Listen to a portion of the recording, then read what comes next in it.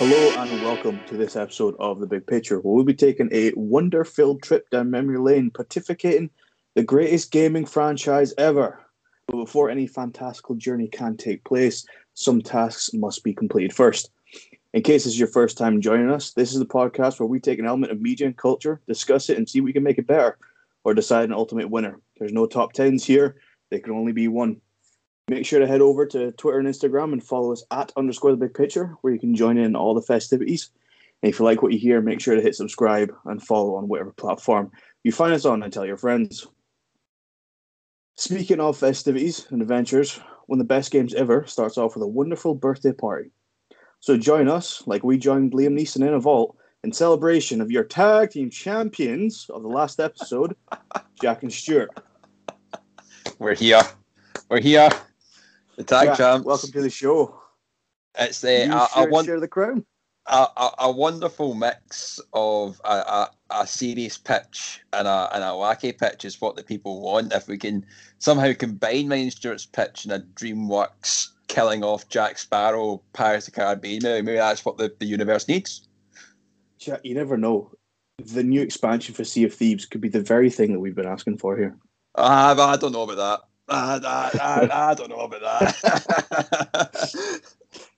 And Stuart, that was a hell of a pitch. It's haunted my most private moments, knowing that it'll probably never happen, but we'll fight for it. How are you doing? It haunts me. Like as I came up with it, visceral nightmares of what my mind was brewing up. But yeah, thanks, Lewis. It gives me great joy to be the Joint People's Champ this week, mainly because I know how much it will annoy Jack having to share the title with such a piss up of an answer. The people, they know what they want, and it's two very different pirate franchises. But yeah, thanks for having me. Thanks for voting.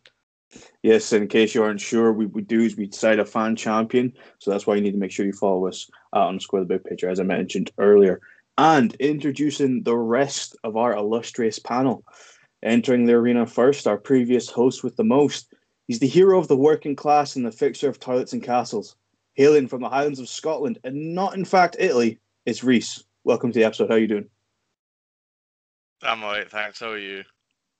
I'm doing well. How are you feeling about the pontification journey we're about to take here? Well, I'm excited to talk about it. I only found out yesterday that we were doing Best Gaming Franchise and not Best Gaming Company, so that was an exciting revelation for me. But other than that, excited.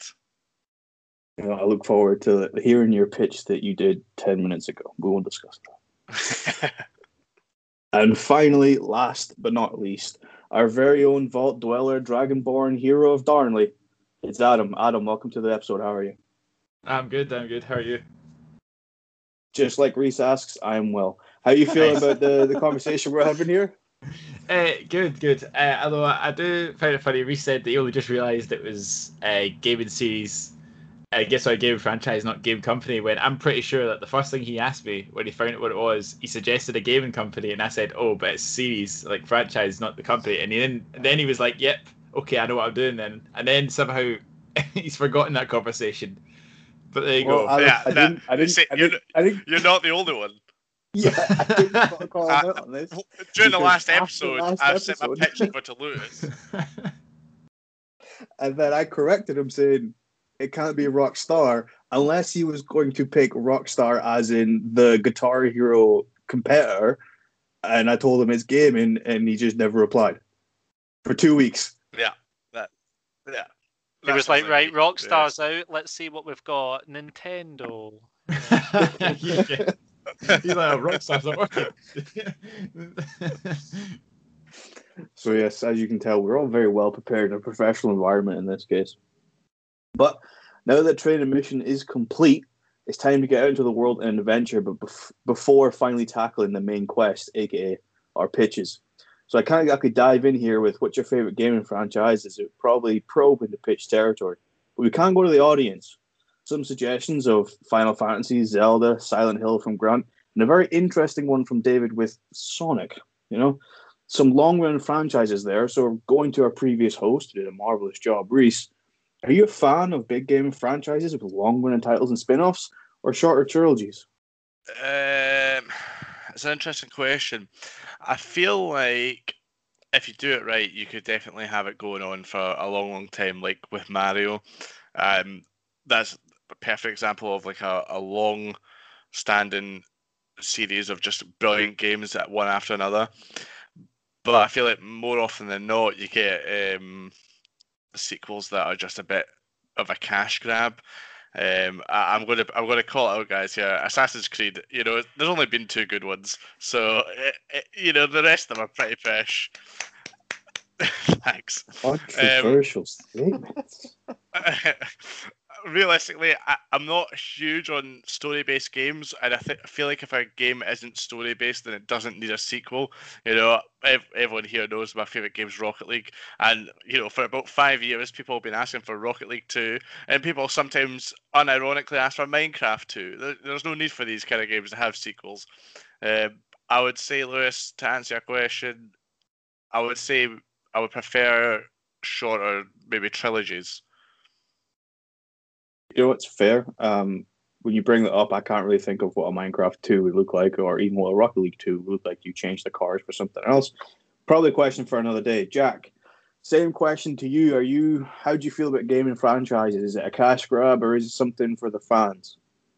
I'd probably say a bit of both. I like that sometimes these companies will delve into something else, but keep that element of what attracted the fans in the first place. Like for example, as we've seen what happened with a gaming franchise so close to my heart, Rayman. 3 excellent games, and then you have Rayman M, which is like a kind of racing game with your love characters. But then they went into that Raven Rabbids pish, and that it is pish, but they were kind of moving with the times. As like kind of as I kind of grew up and maybe getting older, starting to play other kind of franchises like GTA, for example.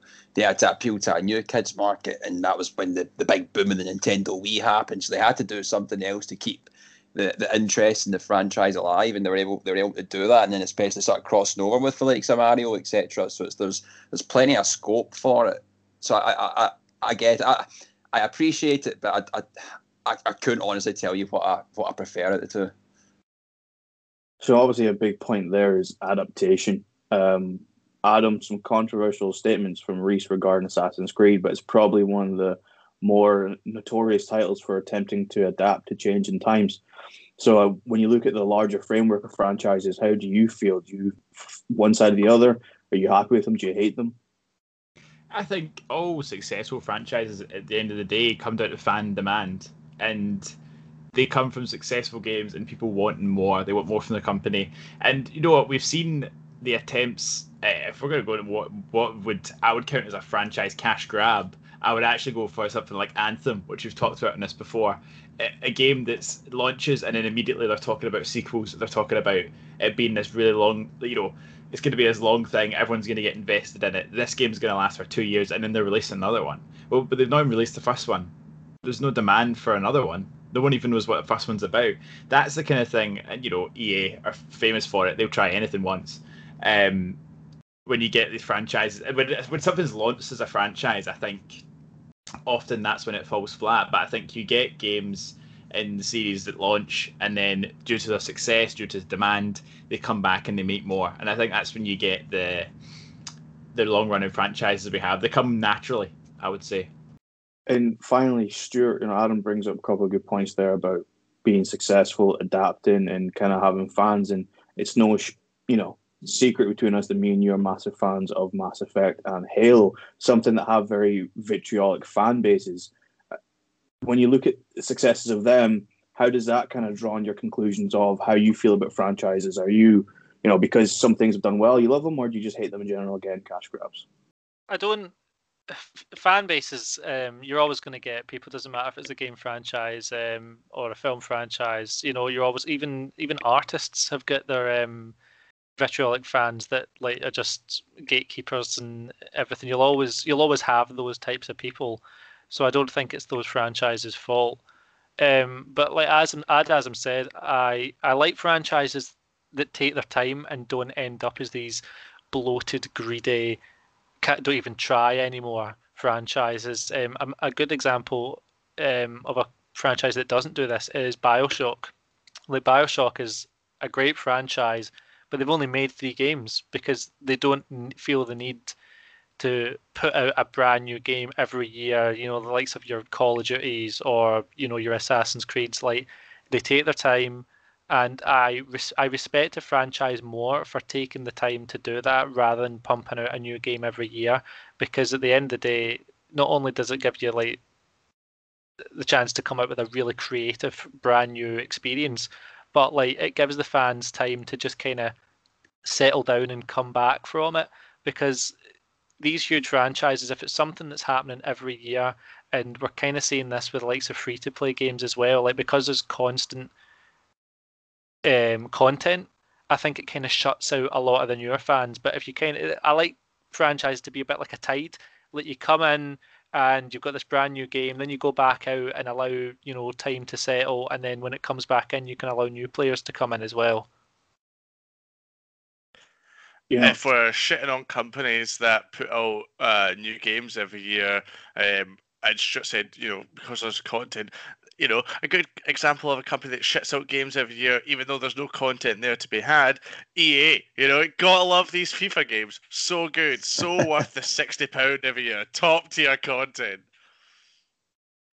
Yeah, I think that is one thing that kind of gets overlooked when it comes to franchises. People don't really pay attention to your FIFAs, the Maddens, the NBAs and NFLs and NHLs and anything else that starts with an N. So I want you all to think historically here for this question, and trying to probe too much into big pitch territory here. But when you think of gaming franchises, what stands out as most recognizable for you, either in terms of characteristics or even just franchises themselves? Adam, could you go first on this one? I think if we're talking recognizable game franchise, it's Mario. Mario is probably the only franchise you could go up to anyone in the street and you're like, video game, like you'd kind of anything about gaming, and pretty much everyone would be able to give you Mario as an answer. I think it's very recognizable. It's everywhere. Funnily enough, for something that's never had it's never successfully made it into the film.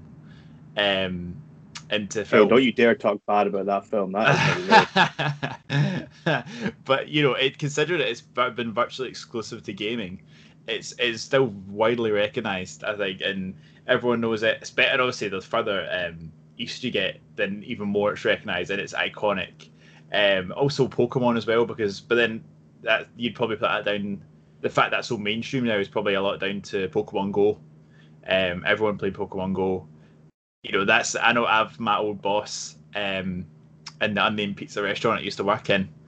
She was she was old. She was in her 50s and she used to play Pokemon Go. Actually, still plays Pokemon Go, but she was obsessed with it. So I think they're probably the two that stand out for me is just the big franchises.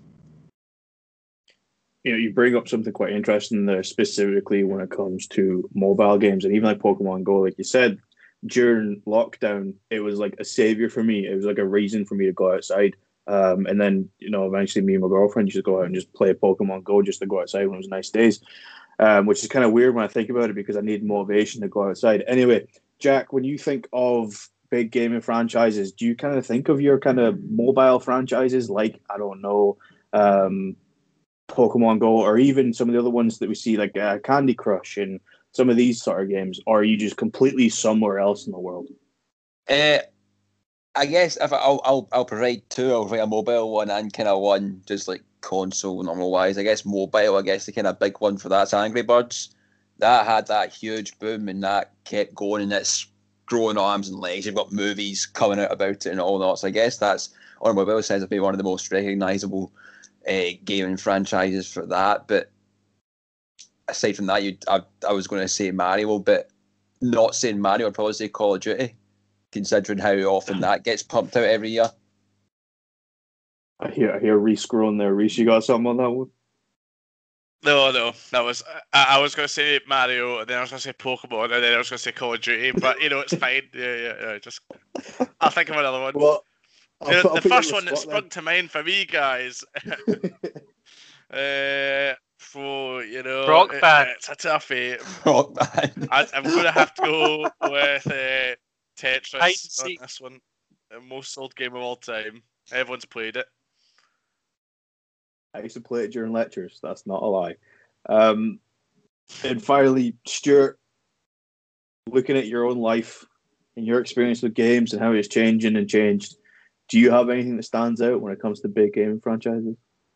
I guess this is because, like, when I was a kid, you know, video gaming was looked at from the older generation as something, you know, probably how like punk music was looked at like back in the day. Like it was this thing that was not to be trusted, you know, it was evil, it would take your children and, you know, it would turn them into violent, angry, you know, sociopaths. And one of the games that was always bandied about was GTA.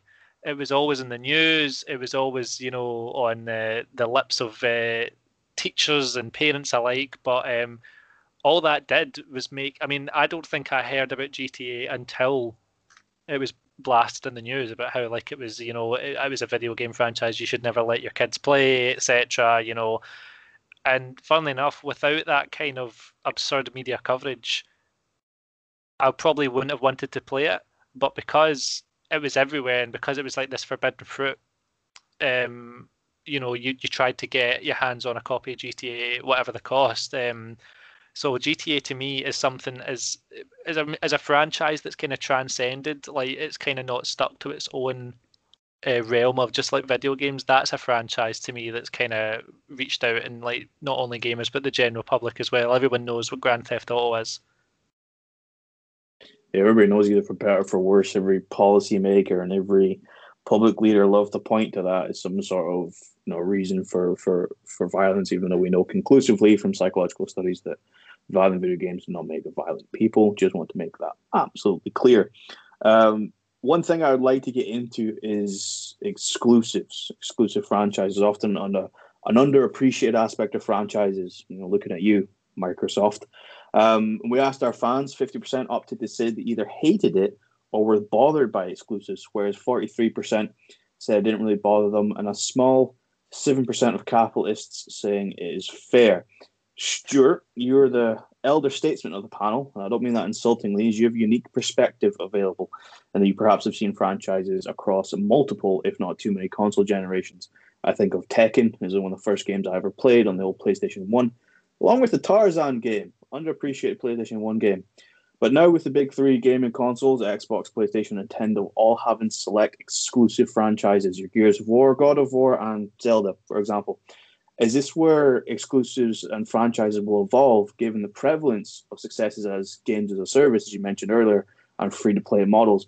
I want to make a point here. Ironically, I wrote this script prior to the Xbox event, that we saw a free-to-play but exclusive Halo multiplayer and Star Citizen exclusively coming to Xbox, much to the displeasure of PlayStation owners, which I found in Facebook comments.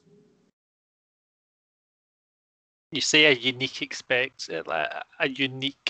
perspective on this. What he means, listeners, is a fucking old ass view on gaming. You know, this is, you know, the back of my day during the war kind of thing. But yeah, old and like, bald. Yeah, old and bald. Yeah, If you want to hear my bald perspective on gaming, then that's the after show up on our Patreon. But what was the question again? So yeah, like I don't know. Like I don't think exclusives will ever go away. You have exclusives in capitalism. That's just how it works.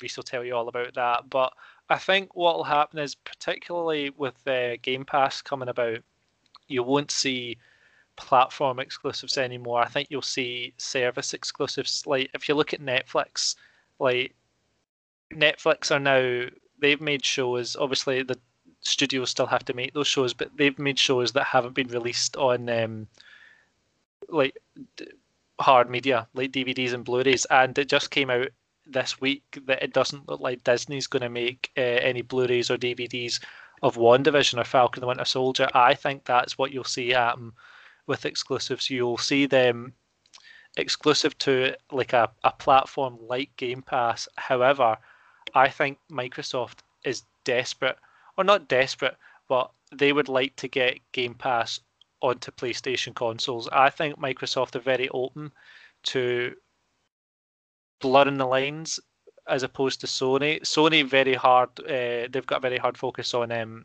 exclusives. They want people to buy their console. That's where their attention is. But Microsoft are more willing to, share their toys as long as they take their cut, if that makes sense. I think that's what you'll see. I don't think you'll ever see exclusives go away, but I think that's where you'll see them go.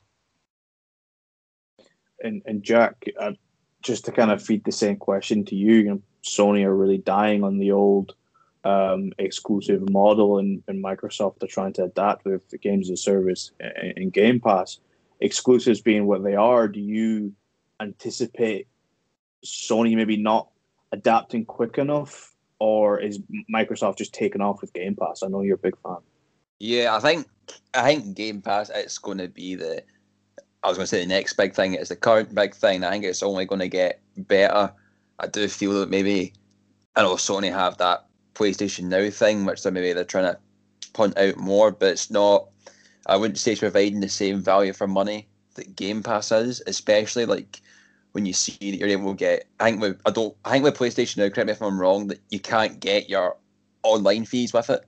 You have to still pay that separately. I don't know if that's correct or not, but I feel that with the companies that Microsoft's able to get in, for example, Bethesda signing on to be an exclusive studio for Microsoft, especially the Game Pass games, it's going to be really good. But I do feel that Sony, as of late, have very, very good standalone exclusive games, which will be enough for people to buy the console.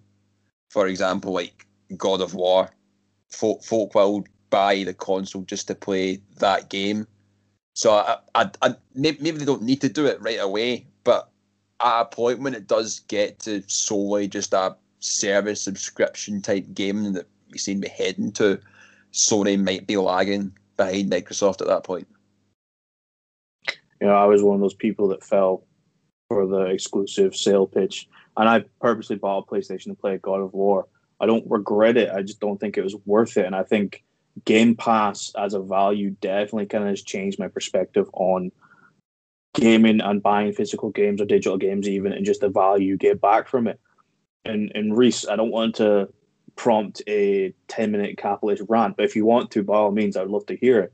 When you look at gaming and franchises and this sort of success of games as a service and free-to-play models like the games you've enjoyed over the last years, how do you see that impacting gaming in the future? Well, before I get onto that, I just want to touch on what we've talked a lot there about Xbox and PlayStation, but I don't ever see there being a scope for the exclusives of Nintendo ever being available on other platforms, mainly because I feel like they run completely differently, and I just feel like if you played Animal Crossing, for example, on your Xbox, your PlayStation, or whatever, it wouldn't feel the same, and it wouldn't hit the same. But to answer your question, I think Stuart and Jack both mentioned, a subscription-based gaming kind of style, and I feel like the whole world is moving to subscription-based. I've got Netflix, I've got Amazon Prime, I've got Disney Plus, and I looked again HBO Max the other day, and it was $14.99, and I was like, that's ridiculous. Now I would end up being paying pretty much the same as what people complain about the prices of like Sky, and they've got everything in one place, and then Netflix was supposed to be like the counter to that, and ever since then it's gone up, and now we've got Netflix, Prime, Disney Plus, HBO Max. So the prices have just gone right back up. So you need to now pay for all these exclusives on all these platforms, and I just feel like it's just going to be the same in gaming. I don't see Sony ever really coupling up with Microsoft and having Game Pass on PlayStation or PS Now on Xbox. So I feel like right now we're thinking, yeah, Game Pass, this is brilliant. This is the future. This is what we've been wanting. And it won't be long until Steam becomes subscription based and PS Now becomes subscription based, and then Nintendo becomes subscription based, and then gamers are out of pocket the same way that we're seeing people who like to watch movies become out of pocket. There's definitely been a swing of the dial, because I remember the old cut the cord movement where, you know, Netflix and maybe one other streaming service seemed viable to get all of your entertainment from, and Sky was just no longer worth it, especially when you're paying, you know, 40, 50, 60, and in some cases if you're getting movies, entertainment and sports into the 70-80 range. Now with Netflix, Amazon, Disney, if you're getting HBO, if you're getting Now TV, you're now approaching that 60, 70 pound a month mark. And Adam, to you, do you think this sort of subscription based thing, like Reese, is going to swing too far the other way, and we're going to be lost in the weeds and paying so much more money, and that we end up seeing the end of console gaming? I think it do you know, I think it definitely could end up that way. I think that maybe it's not right around the corner. I think, like most of these, when most of these things, it will creep up slowly, and maybe occasionally they'll push the boat out and go for a big change, and then see the fans' reaction. And I think for as long as fans push against it, it will never become totally subscription based. But you know, never say never. I do think as well, it's interesting as we've not mentioned it so far, is that with the rise of subscription services and, you know, especially like overseas subscription services like HBO and things, we've seen a big uprise in pirating things and getting stuff illegally and having easy ways to access all these things for less money. Everyone wants a way to do it without spending it. Spend everything, you know, you can get cracked Fire Sticks, all these different things. I mean, well, you know, I wouldn't recommend getting them for legal reasons.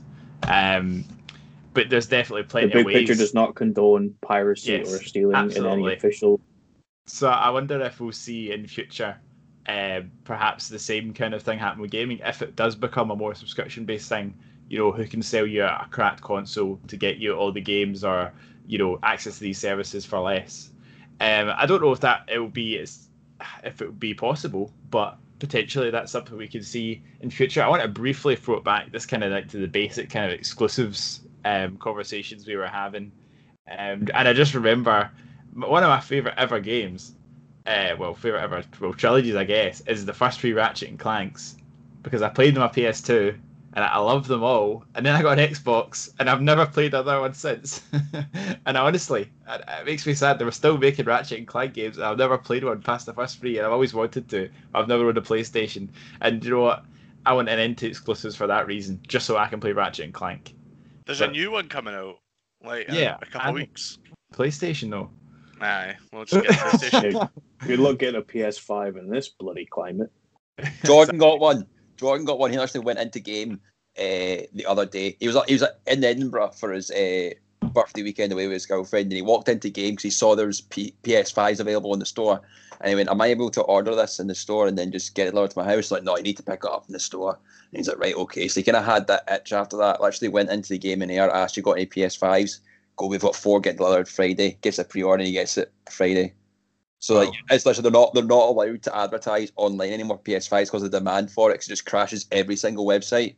So it just gets sent to the store, and you've got to check in the store, and if you get it, you get it. So it's just purely pot luck for a PlayStation 5 now. And so go get one, Adam. Go to Edinburgh or Ayr on a Friday. I was gonna say, Jack, why don't you just give it your address in case people want to come and congratulate Jordan on getting a PS5? I don't think that's not funny.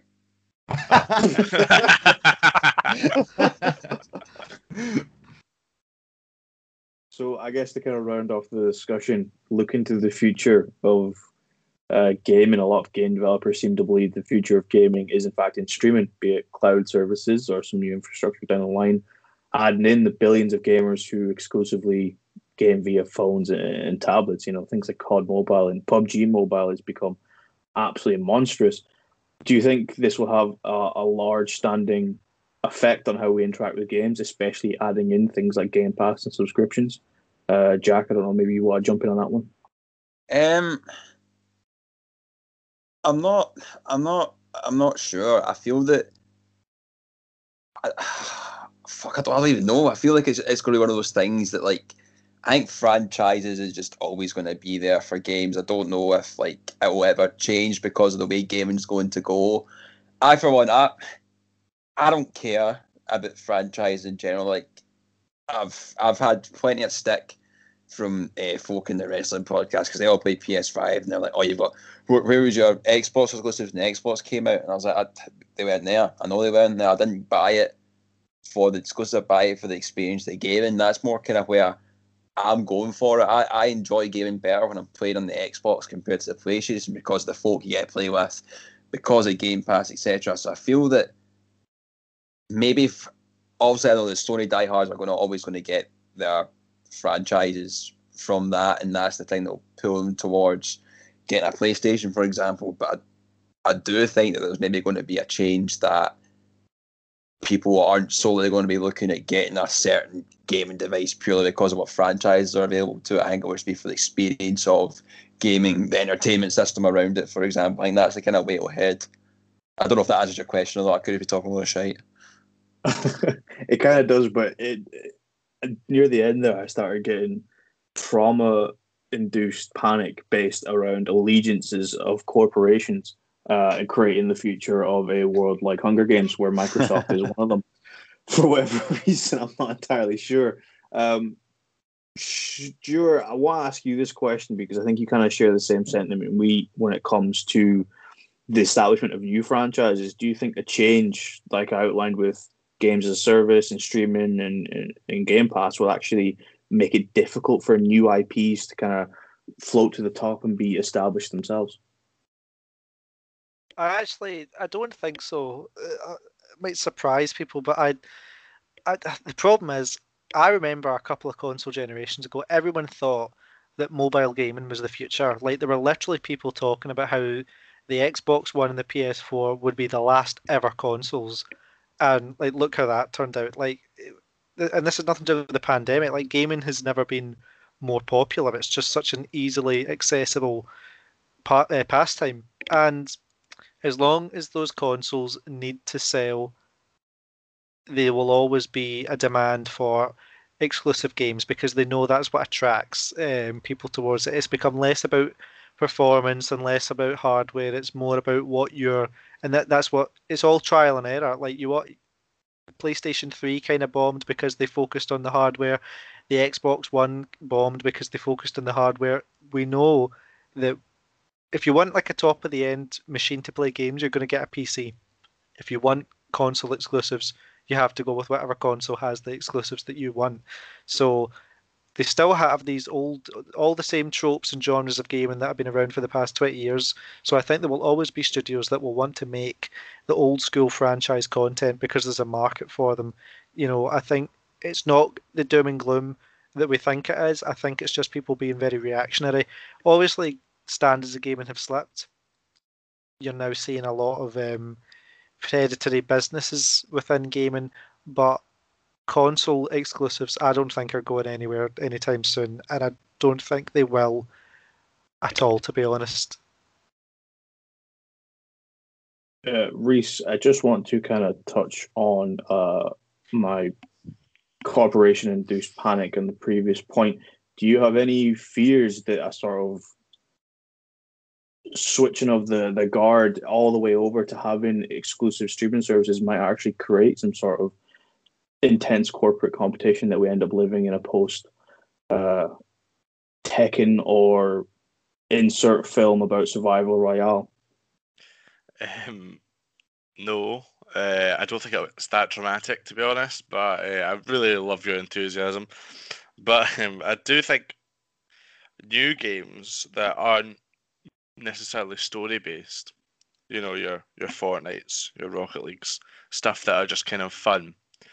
They're not console specific. They're companies. They pitch their idea to these to Microsoft, Sony, Steam, or Epic Games for them, and then they won't take it like an exclusive deal. They want to be played by as many as they can, whereas your smaller companies that are making story-based games, they're always going to just take what they can get. So if Sony say to them, we want this and we want you to only, contractually only be on our platform, they'll be like, yeah, no worries, easy. And I think that's been the case for all my life, 20 odd years, and that's going to be the case for the next 20 odd years. And I don't think that's ever going to change. I just can't see, going back to my last point, I just can't see these companies ever working together, because that affects their capital and they want as much profit going into them and not their competitors as possible. And that is, Lewis, the modern day capitalist market. Indeed it is. And at the end of the day, there's only so many resources that each company can tap into, and only so much profit they can take from the viable sources. Adam, just any concluding thoughts there? Have you got any concerns about new IPs being able to float to the top, or the future of gaming with things like games as a service and mobile and streaming and all these other things that are kicking about? I think in terms of the future of original IPs, I think that there is a demand for original IPs now. I think that it's pretty clear that fans want that. I think the way there's success, like fresh ideas that are from smaller companies that have flourished, I think is given the big AAA companies now go, well, we want a bit of that. So they're like, okay, well, maybe we don't need to re-release Skyrim on our console. Maybe we can release a new game. And I think what we have seen, especially as we've seen at the Xbox event with Starfield and with Redfall, that there is a drive from these companies to have exclusive IPs. In terms of the big whole capitalist market, whatever. Maybe it will all be fucked, but we'll probably be living in a nuclear wasteland by then. So who gives a shit? And if that's the case, every gamer will be thoroughly prepared. So after a pretty detailed discussion there about past, present, and future, we now move on to the meat of the meal, the pitches, the final quest, so to speak. Tasked with pitching the best gaming franchise of all time. So going first, stepping into the arena, is Jack. Jack, give us your pitch for the best gaming franchise of all time. Go on, Jack. Come on. Right. The best gaming franchise was not made mainstream because of Pokemon Go. It was made mainstream way before that. Pokemon is the best gaming franchise of all time. You can probably argue that Pokemon is like greater than like the total amount of the individual titles, for the amount of arms and legs the franchise as a whole has, when you has the movies, the TV shows, the card game. But the gaming franchise side of it is something that you can probably near enough put a guarantee that like most people have ever played a game have played a Pokemon game in some way, particularly on your handheld devices like your Game Boy or your DS, for example. They've managed to create a game that appeals to like near on every single age gap in the market. So you've got your young kids, you're like 18 to 29-year-olds, folk that are older than that. It's something that's so beautiful and it's so simple in itself that you're going out and you're trying to earn gym badges and you're trying to catch all the Pokemon in the land and fill your Pokedex. You're trying to catch shiny variants of it. It's just a really good game. It makes so much money. It's one of the most profitable gaming franchises of all time as well, with how it's there. And obviously they made into that market, into the mobile device, as you said, and yourself, Pokemon Go, which did boost its popularity when everyone was out cutting about city centres and town squares, spinning the wee pit stop things to get goods to catch more Pokemon, for example. It's one of those franchises you could go to anyone and you say Pokemon and they have a rough idea of what it is, and they can tell you, I played Pokemon Green, Pokemon Red, whatever, like Leaf Green, Red, Blue, Yellow, Diamond, Pearl. There's so much. And then even the spin-off titles they did from that, when you've got Pokemon like Ranger, Pokemon Mystery Dungeon, Battle Revolution, the game they put on the Wii, Pokemon Masters on phone as well. They haven't done a game that hasn't been successful. Every game that they've been able to put out is something that has made them a profit at the end of the day. There's never going to be a game from them that will be bad. You play it. It may change. It may get more kiddie. It may get to a point where it's when we go into a niche. But I do feel that Pokemon is the greatest gaming franchise of all time for its variety, for its spin-offs, and for, quite frankly, never producing a bad game. It's a good pitch. Just to touch on there, it is not one of the best-selling gaming franchises. It is the best-selling gaming franchise of all time. Good pitch, solid. Any questions from the panel? Yep.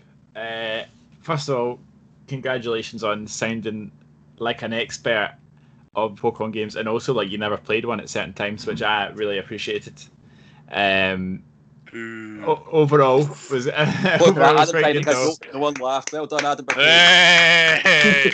Whoa! With a serious point. Anyway, overall, quite a good pitch. I did have a question.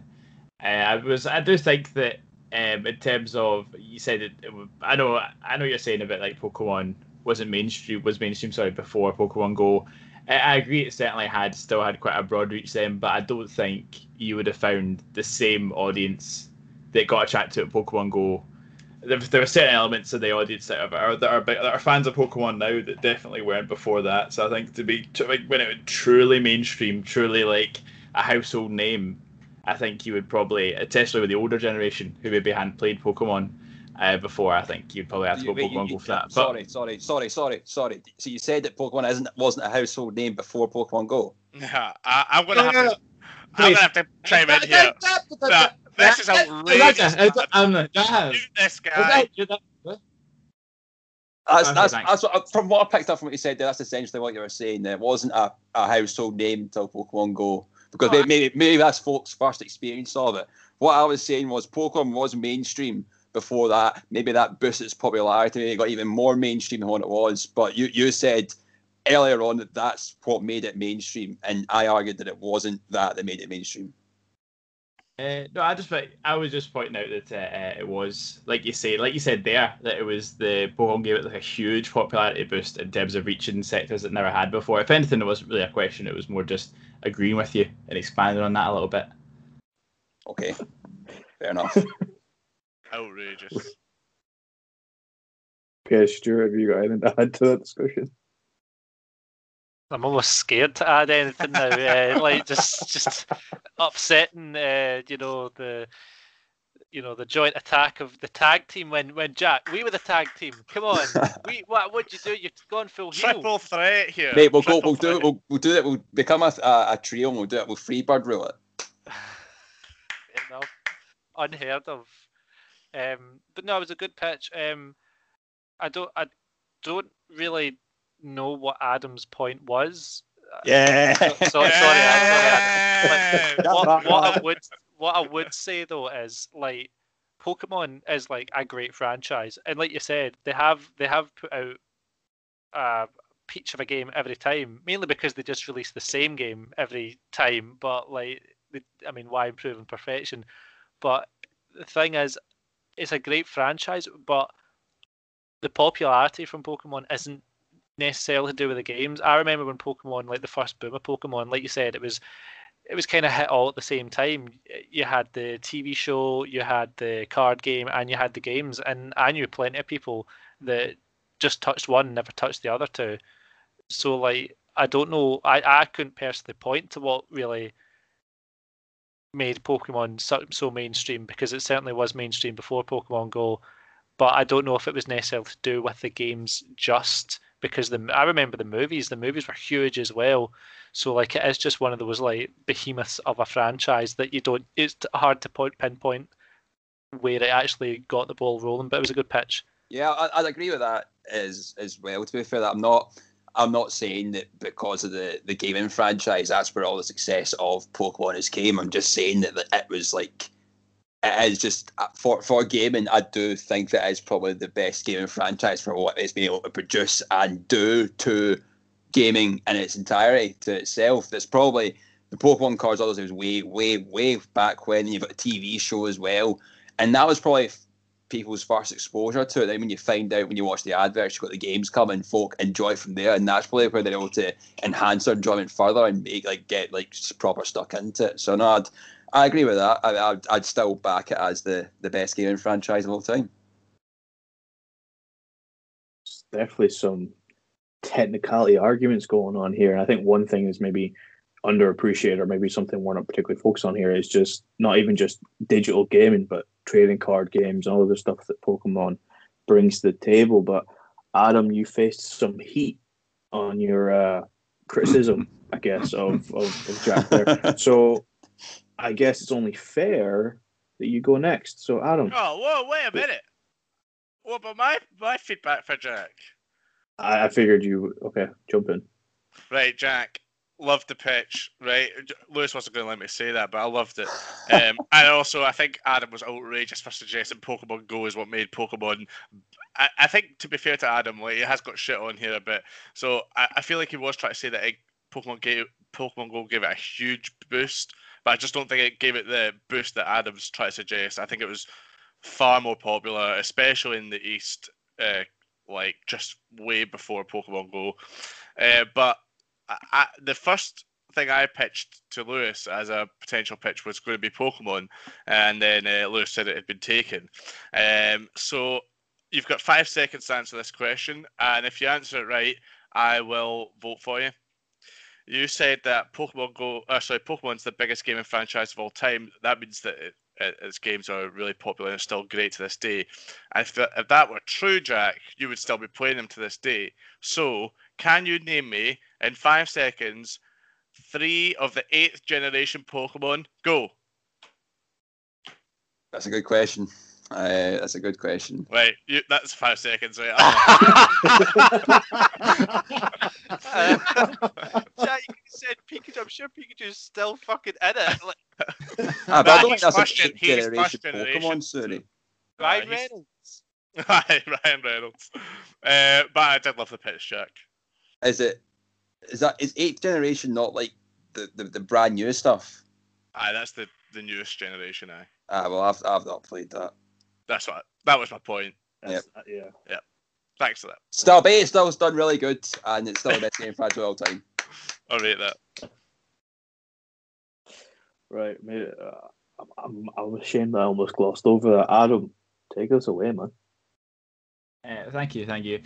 Now, for my pitch, it was a tough choice. I decided, not to go down the traditional route, and no doubt I could see it costing me, but I'm going to go for it anyway. I think that it's time some of the modern gaming franchises got a bit of love, and I think that it's already got a bit of hate, the one I've chosen, which is Assassin's Creed. Now, I chose it for a few reasons I'll go into, and I just think there's some of the key factors what would make a successful gaming franchise.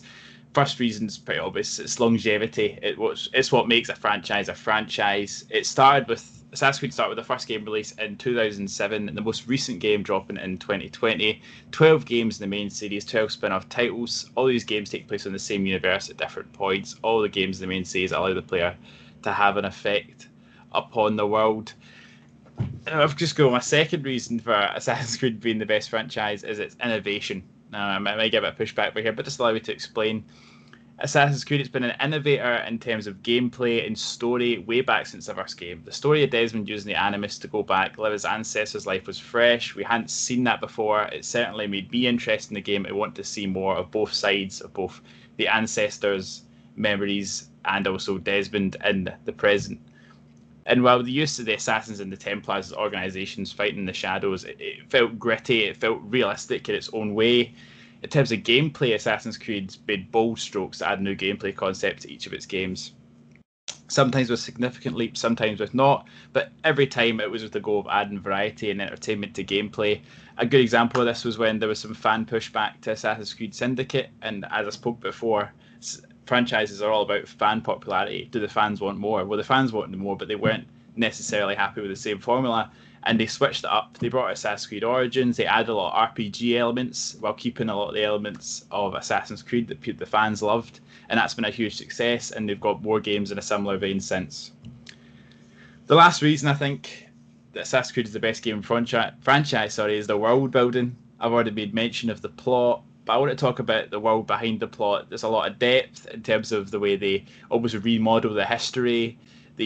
In terms of extra content available in each game that allows you to explore the background. I don't know if there's a game that really compares in terms of the image and the world you can paint just by playing the game. And I just think it's something that it's always been immersive as a franchise. I know there's a lot of criticism about Ubisoft, which I agree, and I don't like Ubisoft as much as the next guy. In fact, I think a lot of Assassin's Creed's criticism comes from the fact it's attached to Ubisoft. I think certain things, the business practices involved, let's be honest, it's not the guys that made the game, it's not their fault. Certain things have happened. Ubisoft, they are the worst. However, Assassin's Creed, I'm going to go for it. I'm going to say it's the best. Thank you. Quite a controversial pick, but you get applause by Reese. I will say Assassin's Creed is one of my favourite game franchises. I even considered getting the Creed of the Assassins tattooed on me. In fact, it is a poster in my room. Reese, do you have any comments or feedback on Alan's pitch there? Yeah, well, I think if you want to get the tattoo, go ahead and get it. I am planning on it. Good. Adam's pitch, it's hard for me to really comment on, other than the fact I said earlier on there's only 2 good ones. But realistically, my opinion on Assassin's Creed doesn't really count for much because I've not got the hours in it that certainly you guys have. So overall, I would just say it's just a really good pitch, and it was good of Adam to point out the criticisms and the negatives of the game in his pitch, which only made it stronger. Thank you. Thanks a lot, Reese. No worries. Yeah, it's certainly not without his criticism. Jack, have you got any questions or feedback? It's widely known within us here. I'm not the biggest fan of Assassin's Creed. I'd go as far to say that I just don't like it.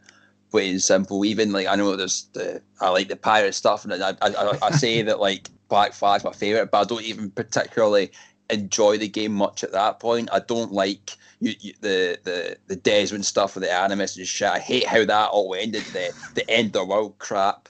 I do appreciate that the innovation side of things of what it's done to especially with combat for gaming in the future. I do appreciate what you're trying to say with that. I'm just not that big a fan of the game, but I do like your pitch. The one question I have though is, have you played and completed Assassin's Creed Origins that Lewis gave you back at uni? I've not completed it, no, but I did. It can't be your favourite if Lewis gave you it back at uni. We've been out of uni for 2 years now. It can't be a favourite. No. Listen, Origins, I personally found initially coming from jumping 4 Assassin's Creed titles, I found that quite hard. Because I hadn't played it in a while. I'd played the last one I played was Syndicate, and there was a bit of a gap there. I just hadn't played it at all. And then I think at the time I found it a bit tough to get into, but then having gone back and played it in research for this podcast, I really enjoyed it actually. And do you know what, Lewis? I'll get it back to you. I'll complete it. I'll give it back to you. And I've played a bit of Odyssey, and I've not played any of Valhalla yet. That's true, but I know that they continue to innovate in terms of RPG elements, and they are very strong games. And also, Jack, I don't realize that you hated the Desmond stuff so much. It was quite passionate, I have to say. It's pish. I'm not playing the game to be some guy walking about an office building to go and sit in some thing to go into the past. I thought when I was playing it, I was just going to be an assassin. I didn't like it. I didn't like it continuing. I liked that they somewhat scrapped it, but then it kind of came back. It was I don't care for that side of it. I care for the actual assassin thing. I don't know. It's not for me. But something that I've spoke to folk before, and do you think that there is more bad games than good games in the Assassin's Creed franchise, or at least excellent games to kind of games that are all right? I feel that there's not enough games in that franchise that folk think this is brilliant. I'm gonna go. What I'll do is, Jack, I've got the list of the games in front of me. in the background, and I will just say right now which ones that I know are excellent, which ones I think are good, and which ones I think are average. And I think in terms of average games, you'd probably say Rogue, Unity, and Syndicate. They came right along in the middle. Good games, you'd say Black Flag, Assassin's Creed 3, original Assassin's Creed. And then I think in terms of excellent games, I think 2 Brotherhood, Revelations, and then the free Origins, Odyssey, and Valhalla. I think they're all excellent games. So I think in terms of that, I would say that it balances out. I wouldn't necessarily say. I think what happens with Assassin's Creed is that the average games, because they released Rogue, Unity, and Syndicate in a row, I think there was a bit of kind of bounce back then, and I think it got a bit of reputation as another Assassin's Creed, like it's maybe not going to be strong, but I think it shows the strength of the creators, that they managed to bounce back and inject fresh ideas into the game and have successful games after that. No further questions, Your Honour. Defense rests. Any further questions there, Stuart? I don't like the Assassin's Creed games. Like the Assassin's Creed games are like the X-Men films, right? They don't know what the fuck they're doing with them. They just pump them out, and they're like, that's good enough. And it's clearly not. I mean, I gave Pokemon shit for basically being the same game every year, but at least Pokemon's good. Like Assassin's Creed, I don't know what much more needs to be said other than I'm going to get a tattoo that says I hate Assassin's Creed on my arm, so people know what they're dealing with. Me. I actually feel really bad for Adam here because Lewis. Lewis, don't play both sides of the. No, because Lewis came to me first, and I was like, I don't. I'm not really sure. I've not got enough hours in it, so I didn't want to shit on him. And you guys are just coming here going, that game is shit. Your favourite game is a piece of shit. Your opinion is shit. The poor guy is just going, I really like this game. I have so much fun when I play it. It's really immersive. And you guys are going, it's fucking shit. Your opinion's shit. I'm not saying, right, Adam, what is your favourite game? My favourite game of all time, like individual. No. In this, don't shoot yourself in the foot anymore. In this franchise, Assassin's Creed, I'd probably say Brotherhood. See, that's fair enough. When was Brotherhood made? Mate, that was fucking 10 years ago. Alright, they peaked then. That's what I'm saying. Reese, like none of this. Be nice to him. He brought it on himself. Alright, and he's not fucking played them. Alright. His favourites from 10 years ago. no, listen, Stuart, I understand what you're saying. I think you're bringing a lot of heavy personal bias into this, and I think that's fair enough. I think, you know what, we're always going to be hard to step away from our biases. You know what, at the end of the day, Stuart, I just appreciate you coming here, giving your opinion. That's what it's all about. It's a world of opinions we're in. I think the fact is that the last few games are innovative, and the introduction of RPG elements has freshened up. You don't know you've got fucking played them. I haven't played enough of them. Right. Please, sorry. You've caused me to raise Assassin's Creed is shit. It's shit. Can I not vote for anyone? No, shut up. I vote for Reese. Reese, I vote for Reese. Carry on. Well, you've said you'll vote for Reese, so tell you what, Reese, you can go next and give us a safe and excellent pitch that is free of scrutiny. Safe, excellent, free of scrutiny. Well, as Stuart mentioned earlier, this one is not free of scrutiny. I found it actually difficult to come up with the best game in franchise, and perhaps it's because until yesterday I thought we were doing the best game in company, or maybe it's just because I don't really play story-based games. So, in the past 24 hours, I've had time to think about what games I've continuously played throughout my life, and there's been some classics like Mario, Crash Bandicoot, and Spyro. But there's one game that I still play to this day, and it's still going strong. It's still putting out bangers, kinda. It's of course FIFA. So there we go. Just we all love it. We all play it. It's great. No, right, I'm kidding. Of course, I'm kidding. Because serious. Oh, thank no, I thought you were serious too. He literally yelled about FIFA about 20 minutes ago. Not even I can pretend that piece of shit is worth it's not even worth a joke pitch. It's a disgrace. But anyway, I just want to get another rant in. My real opinion on what the best gaming franchise is Grand Theft Auto. You know, everyone here's, and I'm sure everyone listening has played at least one of the games. The franchise has been dominating the RPG world since 1997. It's storytelling and it's incredibly written, and it's just a fantastic display of satire.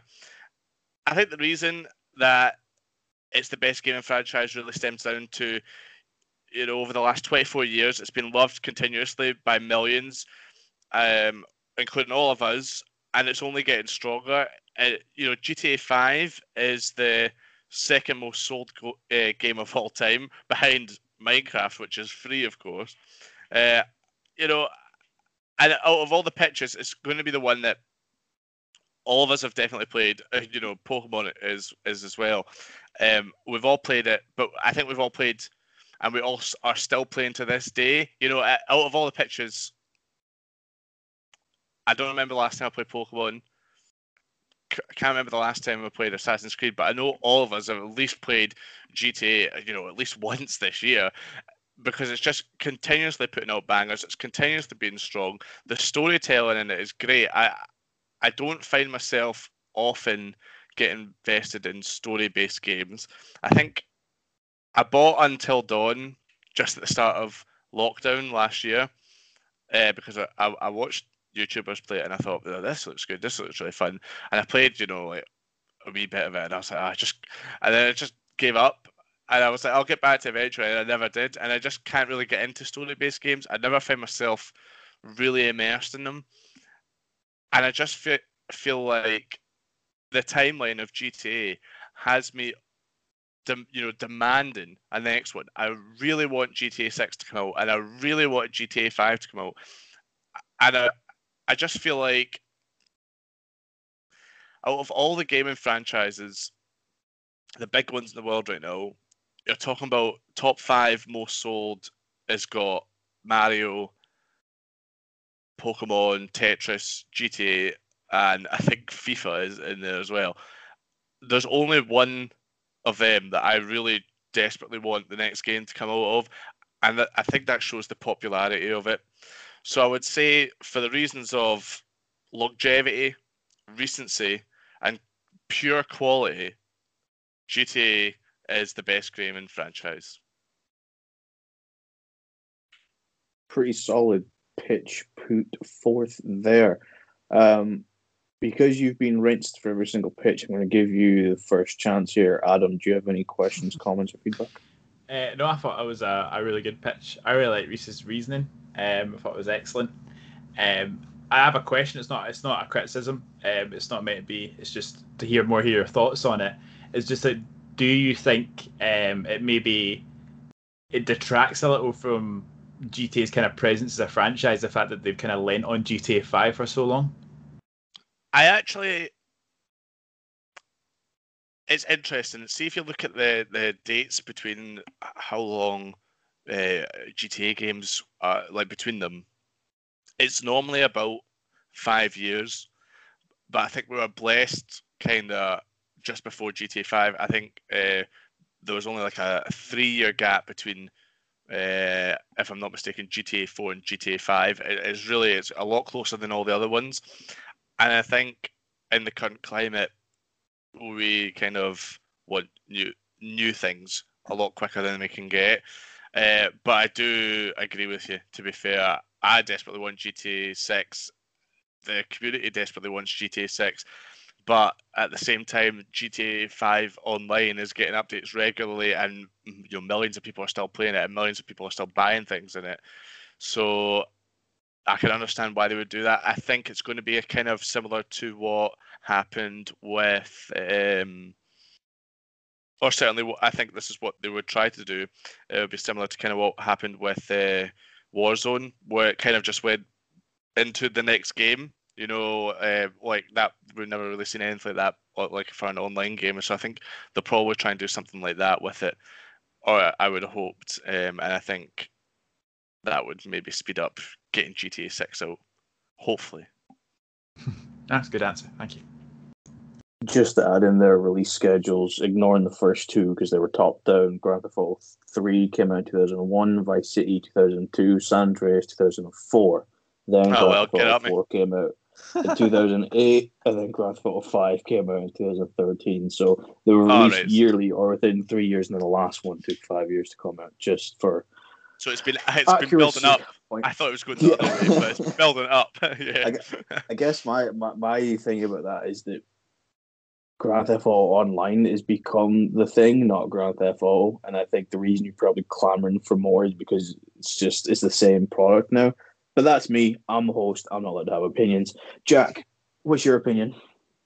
Yeah, I do think GTA is up there as one of the best of all time. I really enjoy it. I enjoy the stories you get from the games. Obviously, what's happened recently with online, really enjoy playing online. Adam brought up a good point. Maybe is online kind of masking the potential release for the next GTA 6. I felt that was a good question to bring up. It's been covered up well. I agree with it. Obviously, GTA Online, I think it's being released separately itself now as well at some point, like at the end of the year. It's going to be its own thing. So, like, I don't know what That's what I else was. needs to be said. It's Kind already of been getting said. to. I Yeah, was kind 'cause of alluding to that. it's like when that's always going to be the Los Santos map that's going to be out. But when GTA 6 comes out, is that going to change, or will just always be its thing? I don't know. I do like it. I do wish we had another GTA story instead of kind of the not the rinse and repeat heist, because they do change them quite a bit online. But I do miss the story side of it. Yeah, I just wish the GTA Online maybe wasn't masking that, and we would get GTA 6 sooner rather than later. One can only It's hope. maybe a highlight of the change of the guard with gaming now, where story games just aren't really as desired. 'Cause I know, like GTA 4 was one of my favorite games. I absolutely loved the story. Stuart, do you have any sort of comments, questions, feedbacks, anything? No, it was a really good pitch. Yeah, like GTA is up there. And like I said earlier, it's one that transcends like people like Joe Blogs off the street will know what Grand Theft Auto is. But no, it was a good pitch by Reese. I just gotta say, mate, you gotta stop calling GTA an RPG. It's not. It's just not an RPG. It's not. That's exactly what it is. It's exactly not what it is. What is it then? I mean, it's You're not an literally RPG. you're literally playing as a character that roleplay. That's every game. Not every game. Not Rocket League. 1-0. Played as a car. Move on. 1-0. 1-0. 1-0 me. All right. 1 goal. Come on. Save this. Send us your pics on Instagram and our DMs. Who's correct here? GTA and RPG.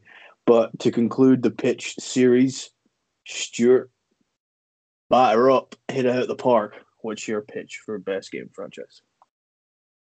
All I can say is thank fuck I've actually played my game pick recently. Otherwise, it would not hold up to scrutiny. To give it away there, my pick for the best video game franchise of all time will come as no surprise to the panel here. It is, of course, Fortnite.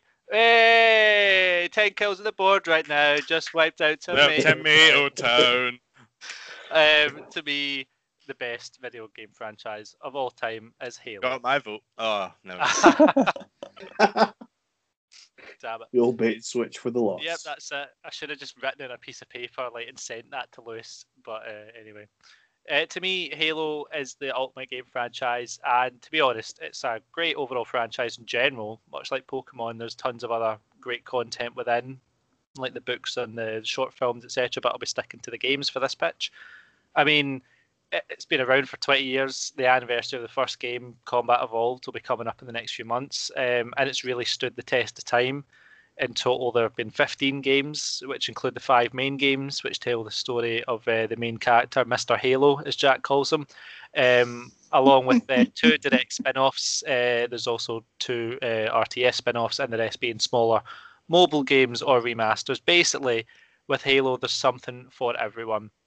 The main games are the most popular, obviously, and Bungie's original Halo trilogy. Well, I don't think there are many games that have impacted gaming just as much as these games have, from gameplay to structure to level design to multiplayer. Halo 1 to 3 have shaped so much of modern gaming, but it's not limited to those three. Each game, and I think, has innovated on the backs of the previous one. And this is a franchise that's constantly adapting. Too many games, they're tasked to basically follow whatever's trending, whether it's battle royales or whatever. Back in the day, these same companies were trying to run after whatever Halo was putting out because it was just so popular and new. But Halo's always trying out new things, and even if those things don't work, they'd always try and improve them rather than gut them from future games. It's a franchise that really adapts well, even to its own mistakes. With all the games in the franchise, each game does something great, even if it isn't the best. So one game might not have a good story, but it has great multiplayer. One might have good multiplayer, but not has a great story. Like, there's always one thing in the game that stands out really well. I don't think any game has been a complete waste. And I might have strong opinions about certain games, but I would never say I wish that wasn't in the franchise. I wish I hadn't played it. Of course, across every game, there is one thing that can't be disputed. It has fantastic music. I don't think I need to say anything on that front, but it just points to the caliber of Halo when not only does it have high quality music across every game, but it also has an instantly recognizable theme. I mean, you might not like Halo, you might even hate it, but you can't deny the impact it's had on gaming, because without Halo, you wouldn't have the infrastructure of modern online multiplayer, but you also wouldn't have the Xbox. This game pretty much secured the Xbox as not only a console, but a gaming platform entirely. And to this day, it's still around, and not many game franchises have done that. I will die on this hill forever that Halo is extremely important to gaming, and I think a lot of people will not truly understand or grasp just how important it was. Jack, I've seen you've been playing some Halo with Stuart back and forth. Do you have any comments, feedback, questions? Yeah, I'm probably have a different viewing to Halo than probably what the rest of the guys here are, well, considering that I didn't get any Xbox till I was like 17, 18. I was PlayStation all the way through to that point, and my exposure to Halo was very limited from then. And then one lovely birthday, Stuart bought me the Master Chief Collection, and then a couple of years after that, that's when we started playing it. But I appreciate how much that game means to Xbox and to Xbox fans alike. I do think it is a truly great franchise for that. It's the kind of legacy that is left and that is still going. As we are at Halo Reach now, I believe. So we played the first Halo, it was alright. Halo 2, thought it was shit. Halo 3, loved it, loved Halo 3. Halo 3 ODST can just not bother existing. And I'm enjoying Halo Reach the now. So I do have a different opinion. But maybe that's because I'm playing at a different time to when it all came out. I don't know. Maybe that's why it's skewed from that. But I do appreciate what Stuart's saying, that the importance it has to Xbox and Microsoft as a whole. So that a good pitch, Stuart. Thank you. And it's just a shame we haven't got onto like any multiplayer, because we've just been playing the campaigns like in the release order. But I think if we all, once Jack's done that, got that out of the way, and we all five of us jump onto Halo multiplayer, which thanks to the kind of pedigree of the franchise, it's still active to this day. They've done 343. They really shit the bed on the Master Chief Collection, but they've done their damnedest to bring it back up, and they're still improving it. And it's got a still very active player base. So I think if we all five just jump onto multiplayer anytime, we will all enjoy it, because it's just that type of a franchise. I'm happy to play Halo multiplayer whenever. Just to tie onto that, I actually got a notification via my Xbox app on my phone that there was an update released today for 120 gig update. What's that about? What? 120 gigs? Yes. I'm not downloading that. The four of us will have a great time playing Halo multiplayer then.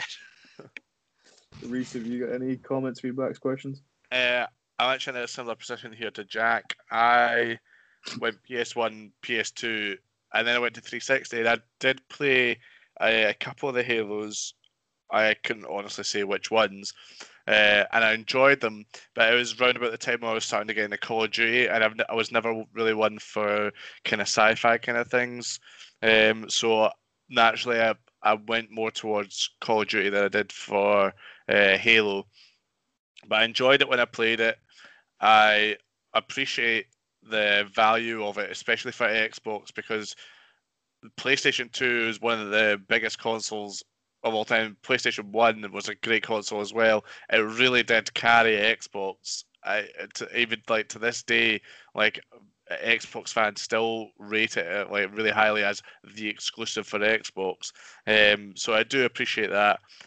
But being someone that's not really played it that much, I can always say you kind of made it sound like Assassin's Creed. Like Adam's pitch, you know, Adam went through the Assassin's Creeds and he said, that one's good, that one's excellent, that one's average. And you said, yeah, some of them are, you know, some of them are good, some of them aren't as good, but you know, they've all got good qualities, each one. But you never really, you know, you didn't sell it to me. You know, you didn't make me want to play it. Reese, it's an RPG. You'll love it. Well, actually, on that topic, I just googled is GTA an RPG? The simple answer is yes. And then it says here, role-playing video game, electronic game genre in which players advance through a story quest and often many side quests for which the character or party of characters gain experience that improves various attributes and abilities, just like a certain Grand Theft Auto. I mean, have you never eaten the hamburgers to get yourself fatter so that you can bulk up the weights with CJ? No, I mean, you just don't know what you're talking about. If this is what RPGs have been reduced to, dearie me, Adam shuddering as we speak, thinking about all the hours that he put into Skyrim, you know, an actual RPG. But Reese, like, to back to your point, I'm sorry I didn't sell it. Like, I had the like interest of time, but like I could go through. Like, I love the Halo games. Like, I really can't tell you how much of a simp I am for Halo. Honestly, I fucking love them so much, and I even now to this day still get so much enjoyment from them. During the pandemic, I completed Halo 2 on Legendary, which is such a tough feat for me. So I was hugely proud that For I managed anyone. to do it. Just Like, to clarify that, it's tough for anybody, not Stuart because he's bad or anything like that. It's just difficult to do. It's they've aped the difficulty so bad. There's cutscenes that will complete and you'll be dead because of the way the AI has been dialed up to 11 in those games. But honestly, like, I don't think there is a bad Halo game for me. It just, like, for example, the last one, Halo 5, I really cannot stress enough how much I fucking despise the story. Multiplayer was absolutely amazing, which is ironic because Halo 4, I loved the story, didn't like the multiplayer. There is always something about Halo that I will absolutely love, and like, I'm hoping that continues the trend. You know, we can look at games and there's always going to be preferential opinion. And then if you look at the Halo series, like any TV series, there's going to be stronger episodes and weaker episodes. Just saying. Adam, last in the panel, any feedback, questions, or comments? Yeah. I just want to know, Stuart, what is your favourite Halo? Oh, God. I mean, all of them. Boo! You just lost my vote. I lost my vote. Sorry, mate. I love them all. I love every single one. Okay. Halo 1. I'm going to go Halo 1. Halo 1, amazing. Dude, Like, just what an opener. like Halo that. 2, fantastic story with the Arbiter. Halo 3 has some of the best set pieces in gaming at all. Halo 4 has a fantastic story between Master Chief and the other main characters. Halo 5, fucking dog shit. Loved the multiplayer. Absolutely great multiplayer. Well, I don't. Okay, I know a couple of Halo experts who say that Halo 4 and Halo 5 have no value at all. So I put that as two expert opinions saying that they're terrible. And you were quick, very quick, I noticed, to criticise the quality of some of the Assassin's Creed games. I definitely came through a little bit when you were talking to me. So I just wondering how it could be the strongest franchise with such weak entries, according to. And I want to come back here and say verified Halo experts. They've got massive tattoos in their balls, Wow. Did they have recon armor though? Ooh. Can't Ooh. argue with that. I don't know what any of this means. Nah, me Because either. I'm playing the games. Oh, gosh, I just don't care. I mean, come on.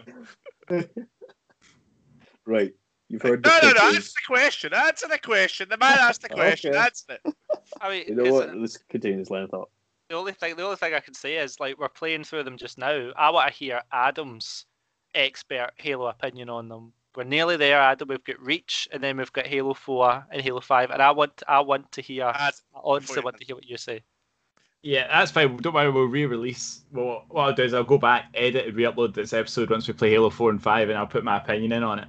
Haven't printed a retraction in 20 years. I just want to say, Stuart has dodged the question, and for that, you've lost my respect and you've lost my vote. Thank Well you. done, Jack, for getting my vote. So, as recently retired there, guys, if you could just send in your votes on who you think had the strongest pitch there.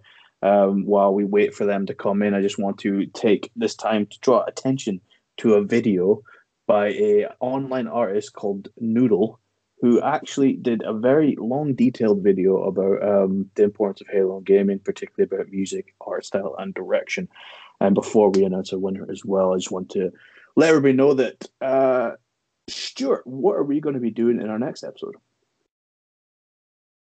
Our next episode, Lewis, is going to be a fantastic episode because we are talking about the Fantastic Four. That's right. Marvel finally have ripped the rights back to where they belong. And not only are we going to be pitching who we think should be the next Fantastic Four, but we will actually have a guest who will be judging your pitches. So none of this, he said, she said, fucking Assassin's Creed fan cast, get out of here.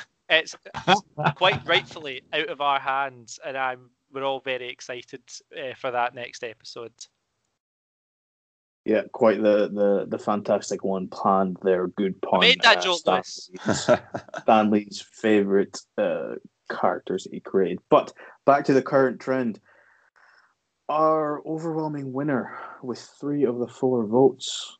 Your best gaming franchise of all time winner, GTA, Reese Cook. No! I'm standing up. I'm taking a bow. Come on. There we go. Well Come done. on. Come on. Rockstar, best gaming studio. Well, Rockstar have done it for me. Man did it 10 minutes ago and he wins. How are you feeling?